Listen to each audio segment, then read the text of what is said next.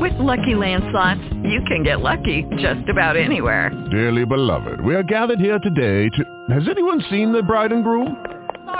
Sorry, we're here. We were getting lucky in the limo and we lost track of time. No, Lucky Land Casino, with cash prizes that add up quicker than a guest registry. In that case, I pronounce you lucky. Play for free at LuckyLandSlots.com. Daily bonuses are waiting. No purchase necessary. Void where prohibited by law. 18+. Terms and conditions apply. See website for details. Blog Talk Radio. Good morning, and welcome to Saturday Mornings with Joy Keys. I'm your host, Joy Keys, and I want to thank you so much for tuning in. You can follow me on Twitter at Joy Keys. You can also check me out on Facebook, Saturday Mornings with Joy Keys, and on Instagram, Saturdays with Joy Keys. You can also email me on SatursdaysWithJoyKeys@hotmail.com. Again, that's SatursdaysWithJoyKeys@hotmail.com. I would love to hear from you, and I want to give a shout-out to all the people who have supported the show by listening and donating. You can donate via PayPal, Saturdays with Joy Keys. And if you've missed a show or you come in the middle, you want to listen to the beginning, we're on iTunes, iHeartRadio, Amazon Music, Google, Stitcher, Spotify, as well as here at Blog Talk Radio. So you can always catch up. Just look up my name and the guest, and stuff will pop up in those different arenas. Well, this morning I have an author. This is her third book she's written. She wrote The Ribkins and The Talented Ribkins, and which received the 2018 Ernest J. Gaines Award for Literary Excellence and the Hurston Wright Legacy Award for Debut Fiction. Her writing has appeared in Guernica, The Times Literary Supplement, Copper, Nickel, and Callaloo. Hubbard is a recipient of the Radcliffe Institute Fellowship, a Berlin Prize Fellowship, and a Rona Jaffe Foundation Writers Award. And she received many other fellowships as well. And she was born in Massachusetts and raised in the U.S. Virgin Islands and Florida, but now she lives in New Orleans. Welcome, Ladee Hubbard. Hi. No, it's great to be here. Thank you so much. I want to let everybody know our guest is a little under the weather, so really be patient with her this morning. I'm really happy that she's still willing to do the interview. So she's just dealing with a little cold here, and we're not playing any jokes with you. Her voice is really deep and everything like that, But let's start at the beginning. I talked to a lot of authors about their experience with libraries. Did you go to the library when you were a kid? Yeah, I can see how that would be a consistent theme with writers. But, yeah, I spent a lot of time in the library at my schools when I was younger. What did you what do you remember, like a certain book that you would always go to or a section? I don't. I liked libraries, and I liked exploring. I mean, I read a lot when I was in middle school and in high school, just whatever was there. So it was just a place of refuge for me in terms of books and ideas and stories in general. That's what I remember. I remember the smell. I love the smell of books, actual physical books. I used to take my daughter to the bookstore, and that was actually a fun thing to do, to go to the bookstore. And I remember as a kid the turnstile, going through the turnstile to get into the library. It was the weirdest thing that they had this turnstile. Like, you had the door and then you had the turnstile to get in. And now as an adult, if I go there, it looks so excruciatingly teeny. Like, I fit through that turnstile, That's funny. To get into the library and everything. But I myself loved the library. Did your parents read to you when you were younger? If so, was there a certain book that you liked that you remember? Yeah, you know what's funny? I'm trying to remember. I spent a lot of time reading alone. That's what my early memories. But I know there was the book, The Snowy Day. I remember that. And I remember High Cat. Yes. Those made a huge impression on me. I still remember them. Yeah. Yeah. You didn't know the book called High Cat. Favorite. Okay. Yeah. Okay. It's a beautiful story. Yeah. Yes. Yeah. Oh my God. I'm so. My heart's a pitter patter with the snowy day. You remember that too? Yeah, that's oh my beautiful. God! Yes, It's it's the best. I have a snowy day copy here, and I remember reading it to my daughter. And I think my brother probably he got read to, and then I remember my dad used to read the Monkey King story to us. That was a big story he read because it was like this huge book. I remember. But these are just memories, that we have as children. And my point is that, these are they make such an impact on our lives later. You became a writer. I didn't become a writer, but I went into the arts initially. It's just things that you don't realize how important they are and how they impact you. Now, this is your third book, and where did this title come from, The Last Suspicious Holdout? Oh, that's an interesting question. I liked it because the suspicious is kind of ambiguous. It's like, is the holdout suspicious?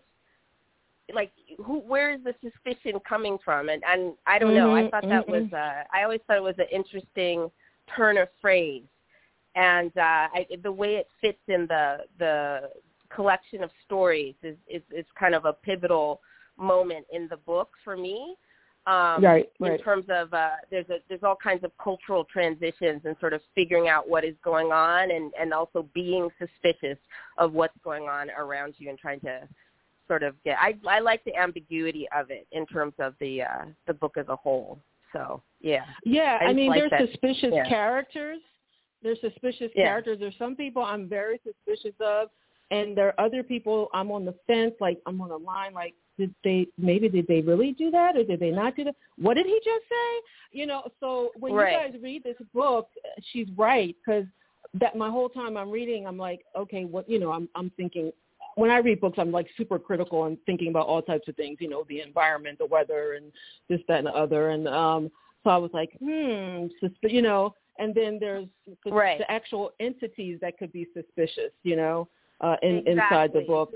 So people, characters that are suspicious of what's going on around them as well. Yeah. So they're not sure they trust what's going on. Trust. So yeah. Right. Trust. That's a big issue. Trust is a big issue in the book.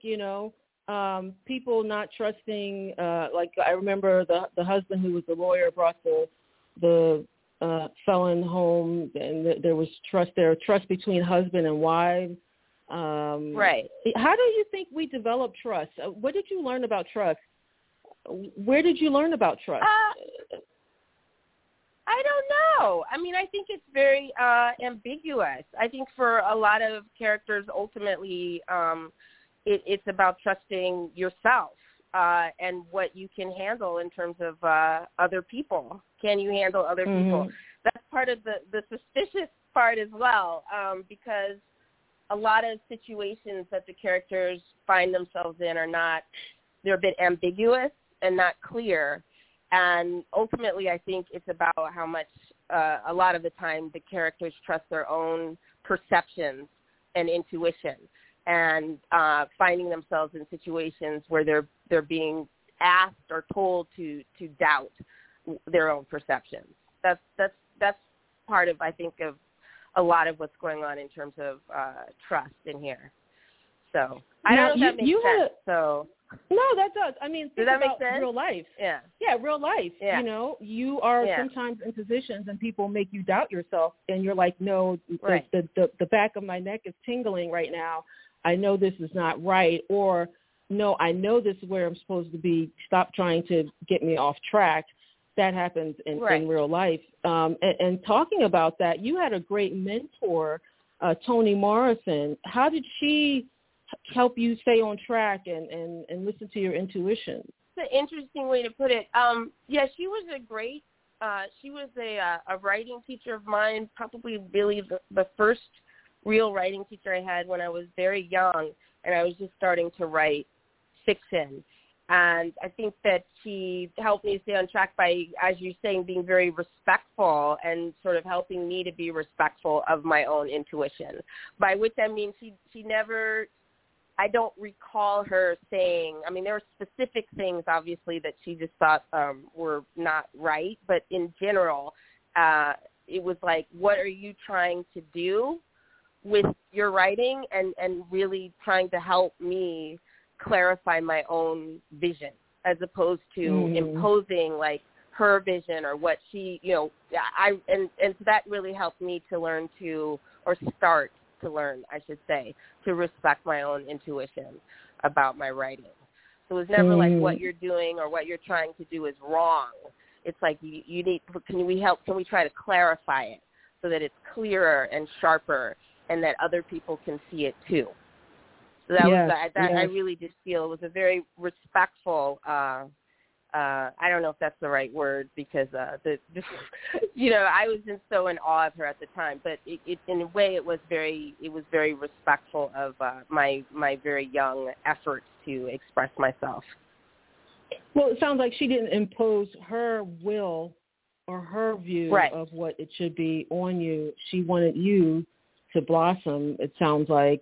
So I think that is respectful, because there are people who may be great writers and they could have been your mentor and they could have totally overshadowed your voice, and it wouldn't have been Lady. It would have been their voice and not Lady. Exactly. And I think that's such a hard thing for a lot of people, is to really learn to respect their own voices and their own perspectives. And so it's really important to be encouraged to do that, and to value your perceptions and your experiences. And do you know what I mean? Like, I think that that's kind of a really essential part of writing, or being able to write, is to realize that the worth of your own voice.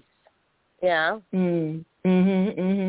Now, one of the issues in the book, and you brought this up before, I think I was trying to tell you earlier before we started, is the issue of resilience. And as a writer, you know, it's not a glamorous life, so to speak, most writers. You know, you might write for a long time before you get published. You might write for a long time before you really write what you want to write. How, as a writer, how can you develop resilience as a writer? Right. Well, see, that's and it is really important, because it isn't easy. I don't think it's it's not an easy, and there's not really a lot of sort of a proper way to do it. It's like everyone has to figure out their own path. But that's part of what I mean about the importance of respecting your own voice, because I think that it's required. You're going to have to publish your work. For a lot of people, I think that that's a really, they're sort of correlated. Do you know what I mean? Mm-hmm. Like, you have to value what you have to say before other people will often, you know? And I think that that's part of the struggle for a lot of people in terms of staying with it and continuing to believe in their own voices. Yeah. Now, the book is dealing with a lot of characters. There's all these little short stories and some a little longer, and they are also dealing with issues of resilience. You have immigration issues. You have people in prison issues, mental health issues, family issues, all dealing with these resilience. And also just overall arching as African Americans, being resilient. What do you think makes African Americans resilient? I don't know what makes African American. I mean, I think that we certainly have had to be to survive our history in this country. It has required a great amount of resiliency, and not just. I don't mean that in just like a strictly mechanical sense. I mean, I think that the fact that so much. We've contributed so much to American society more broadly. So by resilience, I mean the ability to create art and to innovate and things like that. And I'm often awestruck by that. So I think it's just an inherent, for me, aspect of African American culture and history, because I think it's been the key to surviving. Yeah, it's required of certain people to be extremely resilient and to understand that resiliency is actually a very and like survival itself, like a very complicated proposition, actually. Yeah. So I don't know the whys of it exactly. The whys of it, okay. True. Yeah. Yeah. No, but one of the stories is dealing with immigration. The young lady, she's an immigrant, and you came from the Virgin Islands. When did you come from the Virgin Islands? How old were you? Were you very young or older? Oh, yeah, no, I wasn't born there. I moved there when I was really young, and I moved back for high school. So I moved back when I was 14. Okay. Yeah. And did you? I moved back to the States. Yeah. What did you experience? Did they think you were from the island, or did you have any problem blending in, or did you have an accent, or what did you experience coming back? Yeah, no, it's interesting. I mean, that's because she's not really immigrant. She's like me. That's probably is somewhat self-reflective, that character. But yeah, no, it's not. It's sort of, she's just very displaced because these things make a difference to people. She's not really West Indian. She's African American, but she has like a little accent, and she's also a little bit alienated from the culture, which is part of why she doesn't. That story, that's the first story in the collection, and it involves a group of kids going to the Flip Lady's house, which was something that people did in Florida when I was younger, and I think it's a lot of places. There's a woman that sold homemade popsicles to kids, and this is something that's very commonplace, but for her, it's she doesn't really understand how to deal with this flip. So it's like a very mundane thing, but the character is just very alienated. And I was really interested in that story and in the fact that her root was so sort of not normal, right? Because she's not really West Indian, and she's just very displaced. Yeah. Is that the one you want to read a little bit from? Oh, I could. I definitely could. Oh, no. Which one did you want to read from? Oh, I'm sorry. Oh, no, that's right. That's what I said. That's right. Flip Lady, 1992. Okay. And I'll read the first paragraph. So this is the first story in the collection. And I didn't really explain, but all the stories in this collection are set in the same town in the South. It's in Gulf Coast, Florida, actually, and they each take place in a different year. And it goes from 1992 to 2007. And for really specific reasons, I was really interested in that period of time. But this is how it starts, and this is Flip Lady, and it's 1992. 1. History. Raymond Brown hears the sound of laughter. He puts down his book and looks out the window. Here they come now, children of the ancient ones, the hewers of wood, the cutters of cane, barreling down the sidewalk on their huffies and schwens, little legs pumping over fat rubber tires, brakes squealing as they pull into the drive, standing on tiptoes as they straddle their bikes and stare at the house with their mouths hanging open. Just like before. Some of them he still recognizes. He made out with that girl's sister in the 7th grade, played basketball with that boy's uncle in high school. This one was all right until his brother joined the Army. That one was okay until her daddy went to jail. And you see that girl in the back? The chubby one standing by the curb next to the brand new Schwen, she hasn't been the same since the invasion of Grenada 9 years ago in 1983. The Spice Islands. When the Marines landed, she was 3 years old, living in St. George's near the medical clinic with her mother, the doctor, and Aunt Ruby, the nurse. The power went off. Hospital plunging into blue darkness while machine gun fire cackled in the distance like a bag of Jiffy Pop bubbling up on the stove. Oh, no, Aunt Ruby said, just like before. It's all there in the book on his lap. Colonizers fanning out across the Atlantic like a hurricane, not exactly hungry but looking for spice. They claimed the land. They built the plantations. They filled the Americas up with slaves. Sugar kept the workers happy, distracted them from grief.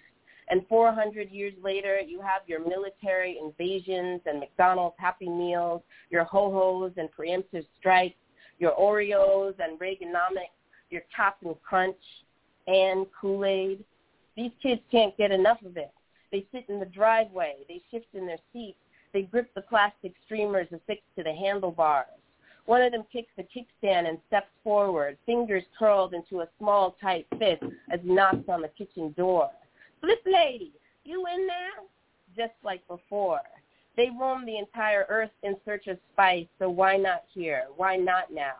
Flip lady, you home? It's me, Calvin. I'll just stop right there. But yes, that's the first story. Yeah, and you see there's like a girl the main character is looking at that in some ways her experience does parallel my own awkward childhood. So yeah. Now, one of the chapters is called Trash, and is there something you have that you should throw out? Is there something that lady has that she probably should throw out now, and then you're holding on to? I'm sure there's a lot that I should just throw out, but it's hard to. That's hilarious. Yeah, because that story, the woman is actually thinking about separating from her husband. So yeah, it's like it's just the stress, because that's after Katrina story, and it's just, in part it's the stress of dealing with the aftermath of that is leading her to think about things that she's not sure the actual value of anymore.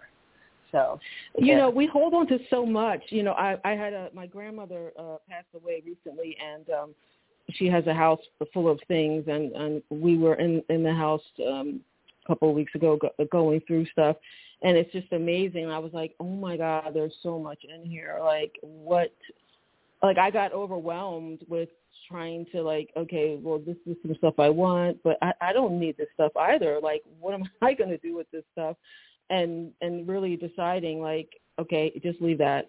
Like, you don't need that. You have memories in your head and your spirit about the woman, you know, and not just trying to take stuff just to take stuff, because then that's more stuff for me and I don't need it, you know. But then with the woman in your chapter, like you said, I mean, there's physical trash of we think bottles and plates and things, and then there's relationships that may be trash in our lives that we need to get rid of. People, you know, they could be weighing us down sometimes. So that's a choice that we have to deal with as humans. What relationships do we keep? It's really actually as opposed to in that particular story, really thinking about whether you do want to hold on to things as well. If you want that maybe other people do not see the value of things sometimes that are important to you. And I think that's what's weighing on that character's mind is, So, and it becomes related to the ensuring them to go over the value of all the things they've lost in Katrina. So this reflecting on what the actual value, what she wants to hold on to, that, you know, maybe in her case, because she's upset that her husband took it upon himself to throw out a box of old clothes that she wanted to keep. So it's really, again, and I said this before, a lot of the stories are about trusting your own perceptions and also being aware of them. And sometimes, in the larger sense of that story, they have great consequence. Because I really was thinking about Katrina and the way in which New Orleans was talked about or represented at that time, and understanding and respecting the value of things that, again, sometimes other people do not seem to really recognize the value of. Well, you know, in that story, they have neighbors, these white neighbors, and the couple, he was noticing they having these little not parties per se, but these guys in suits, and they were talking, and he was thinking that they were really scoping out the neighborhood maybe and thinking on a wider scale. I'm not just going to buy that house, but maybe buy more things of property. And those types of things happen. When disaster hits one area, there are people that swoop in knowing that they can get these spots or homes or land that have memories and spirits and get them for cheap and make money off of them, and take advantage of grief and people's need for money. So that happens in real life, Now, it definitely does. Things. Yes. Go ahead. Okay. Go ahead. No, go ahead. I was just going to say it definitely does, and I. So I'm sorry. Go ahead.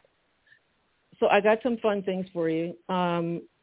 If you had to go to Mars, what are you going to take with you? Just maybe 2 or 3 things. A pen and a piece of paper, some paper and a pen, and I probably need my glasses too because I'm very nearsighted. I think if they'll come with me, I'd bring my kids with me too. So I'd bring my family. I don't know. That's a great question actually, but definitely the pen and paper and glasses. Pen and paper and glasses. Yeah. Okay. If you had a superpower, what would it be? Oh, wow. Also, I know people ask me that because of the first book I wrote, The Talented Ribkins. All the characters have talents. I don't know. I think I'd like to fly. Today I would really like to fly. Yeah, so that might change over time, but today it would be pretty nice to have the ability to fly. So now, do you celebrate deeper than that to say, huh? No, that's fine. Whatever your answer would be fine because everybody gives a different answer, and everybody, I've asked it many times, and some people are like really like, oh my god, and other people are like, oh yeah, I know what I would be, So everybody's different. It's okay if you want to fly. I'm all for it. Now, what's your favorite food at Thanksgiving? Oh gosh. My favorite food at Thanksgiving. Well, that's a really funny question for me and people point it out because they say I write about food a lot because I have a lot of allergies. And so there's a lot of stuff I actually enjoy to eat that I can't. I actually eat a lot of oysters. I tend to eat oysters on Thanksgiving. So I would say that is probably very, yeah. Okay. Yeah, I don't know what's up with that, but yeah. So are you vegan? I'm not. Well, I eat oysters, so I can't eat. I guess that's cow's not. milk or and I can't eat wheat. I do eat fish. I don't really eat red meat or So, but for on Thanksgiving, we have our own traditions. I tend to eat a lot of oysters. So. Wow. Yeah. Okay. Not a traditional answer. So. No, but that's great. I was not expecting that. If you had $100, what would you do with it? If I had $100? $100. Oh. Oh my gosh. Honestly, I don't know. I'd probably put it in the bank. I don't know what I would do with $100. That's all I have is $100, or I just have an extra $100. All I have is $100. You could make it in your interpretation. See, like people interpret art. I know. Right. No, that's actually an interesting question. I think my first instinct would be to put it in the bank and try to figure out what's going on and take a minute to think about it. So the way that question I heard it was I only have $100. So you probably read into how people interpret that in itself. But I was like, I only have $100. So, I put it in the bank probably. But see, look at that. As a writer, also, people look at your writing. They may read one thing one way, and you're thinking, I wasn't expecting them to look at it that way. I wrote it this way. True. So, that's like an art. When you go into the museum and you see the picture, the artist had one vision, but then the viewer, the person looking is seeing something else maybe, and so that's the beauty, I think, of art, and writing is art. Questions are also art, I guess. No, absolutely. Absolutely. And sometimes it's really wonderful, and you learn a lot from how people respond to your work. Sometimes it's great, and sometimes it's things you need to think about. Do you know what I mean? So I think that's really great. Yeah, yeah. So what's up next for Ladee Hubbard? And, you know, I have to tell you, when I say your name, I don't know, for some reason, like, music comes to my mind, and people may be listening. They might be thinking I'm calling you Lady as in man, woman, lady, but her name is Ladee, Ladee, and her last name is Hubbard. Yeah. But I don't know, like, I think it's very musical sounding, and I don't know, like, I feel like you should be like a jazz singer as well or something. That's probably like the Lady Day. It sounds like right, Lady exactly. Day a little bit, but yeah. Yeah. But that's nice. What's next for you? It's the name I was born with, and thank you for pronouncing it correctly, because a lot of people do not do that.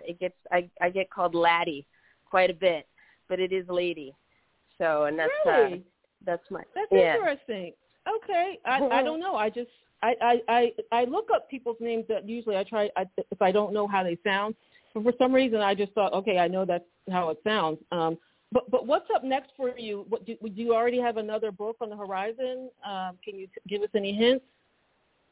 I do. I'm working. I love writing, so I'm always, whenever I can, I'm trying to work on something. So yeah, I'm working on another novel. So it's probably at a stage still where I should just leave it at that at this point. But yeah, no, I'm definitely working on another novel. Okay. Well, now where can people find you online? What's your handles on like Twitter and Instagram and things like that? Oh yeah, well I am on Instagram. Yeah, it's just Ladee Hubbard. I'm also, I have a website, ladeehubbard.com, that people can go to as well. So yeah. Well, yeah. You sounded great today. So that cold is on hold. Probably when you hang up, you'll probably sneeze 10 times. I know. No, I'm surprised. I'm happy that wasn't a problem. So I was a little worried about that. Yes. So no worries. Thank you again for coming on this morning. I'm going to give away some copies of your book to the listeners. Oh, great. So, so I'm going to encourage them to follow me on Twitter at Joy Keys, or check me out on Facebook, Saturday Mornings with Joy Keys, or on Instagram, so you can find out the question, and then you'll have to email the answer to SatudaysWithJoyKeys@hotmail.com, and so you can win a copy of the book. Thank you again, Ladee, for coming on. I hope you feel better, and maybe you'll have some flying dreams tonight. It's wonderful talking to you. All right, I'll talk to you later. Okay, bye. Okay, bye-bye. Thank you, everybody, for tuning in. I just got off the phone with author Ladee Hubbard. She has written 3 books, The Ribkins, The Talented Ribkins, and this last book that we were just speaking about that I'm going to be giving away some copies of, The Last Suspicious Holdout. So it has so many different stories. They're all interconnected, and there's some stories that you got to read all the way to the end because it'll give you like this weird loop, like you're like, whoa, what did he just say? So don't give up on a chapter. Maybe you're like, okay, all right, what's the point? Just read them all the way through. And also read the multiple chapters because you'll see the different characters and how they're connected to each other. But I'm going to give away some copies, so keep an eye out on social media so that you can see how you're going to win a copy. And again, thank you guys for your support. You can always donate to PayPal, Saturdays with Joy Keys, and you can listen to previous shows on iTunes, iHeartRadio, Amazon Music, Google, Stitcher, Spotify, in case you've missed anything. Next week, I'm going to be speaking with author Namina Forna about her book, again, at 11:30. Normally I do shows at 11, but her show is going to be at 11:30. So you can check that out, and you can also go, again, on social media to see the link and check out the phone number to call in. The call-in number is always the same, 516-387-1745, and you can call and ask a question. Or if you want to just type something on social media to me. That way I can ask the author one of the questions that you might have. All right, you guys have a great weekend. Watch out for this variant that's going on with this COVID. I hope you guys got all your shots, and you may still have to wear a mask. And always just wash your hands. I mean, I remember come in the house, wash your hands. Go to the bathroom, wash your hands with soap. If you can't use soap, then if you have the hand sanitizer, that's also helpful. But try to protect yourself as best as you can, and those around you. It'll protect those. You guys have a great weekend, and I will talk to you later. Lucky Land Casino, asking people, what's the weirdest place you've gotten lucky? Lucky? In line at the deli, I guess? Aha, in my dentist's office. More than once, actually. Do I have to say? Yes, you do. In the car before my kids' PTA meeting. Really? Yes. Excuse me, what's the weirdest place you've gotten lucky? I never win and tell. Well, there you have it. You can get lucky anywhere, playing at LuckyLandSlots.com. Play for free right now. Are you feeling lucky? No purchase necessary. Void where prohibited by law. 18+. Terms and conditions apply. See website for details.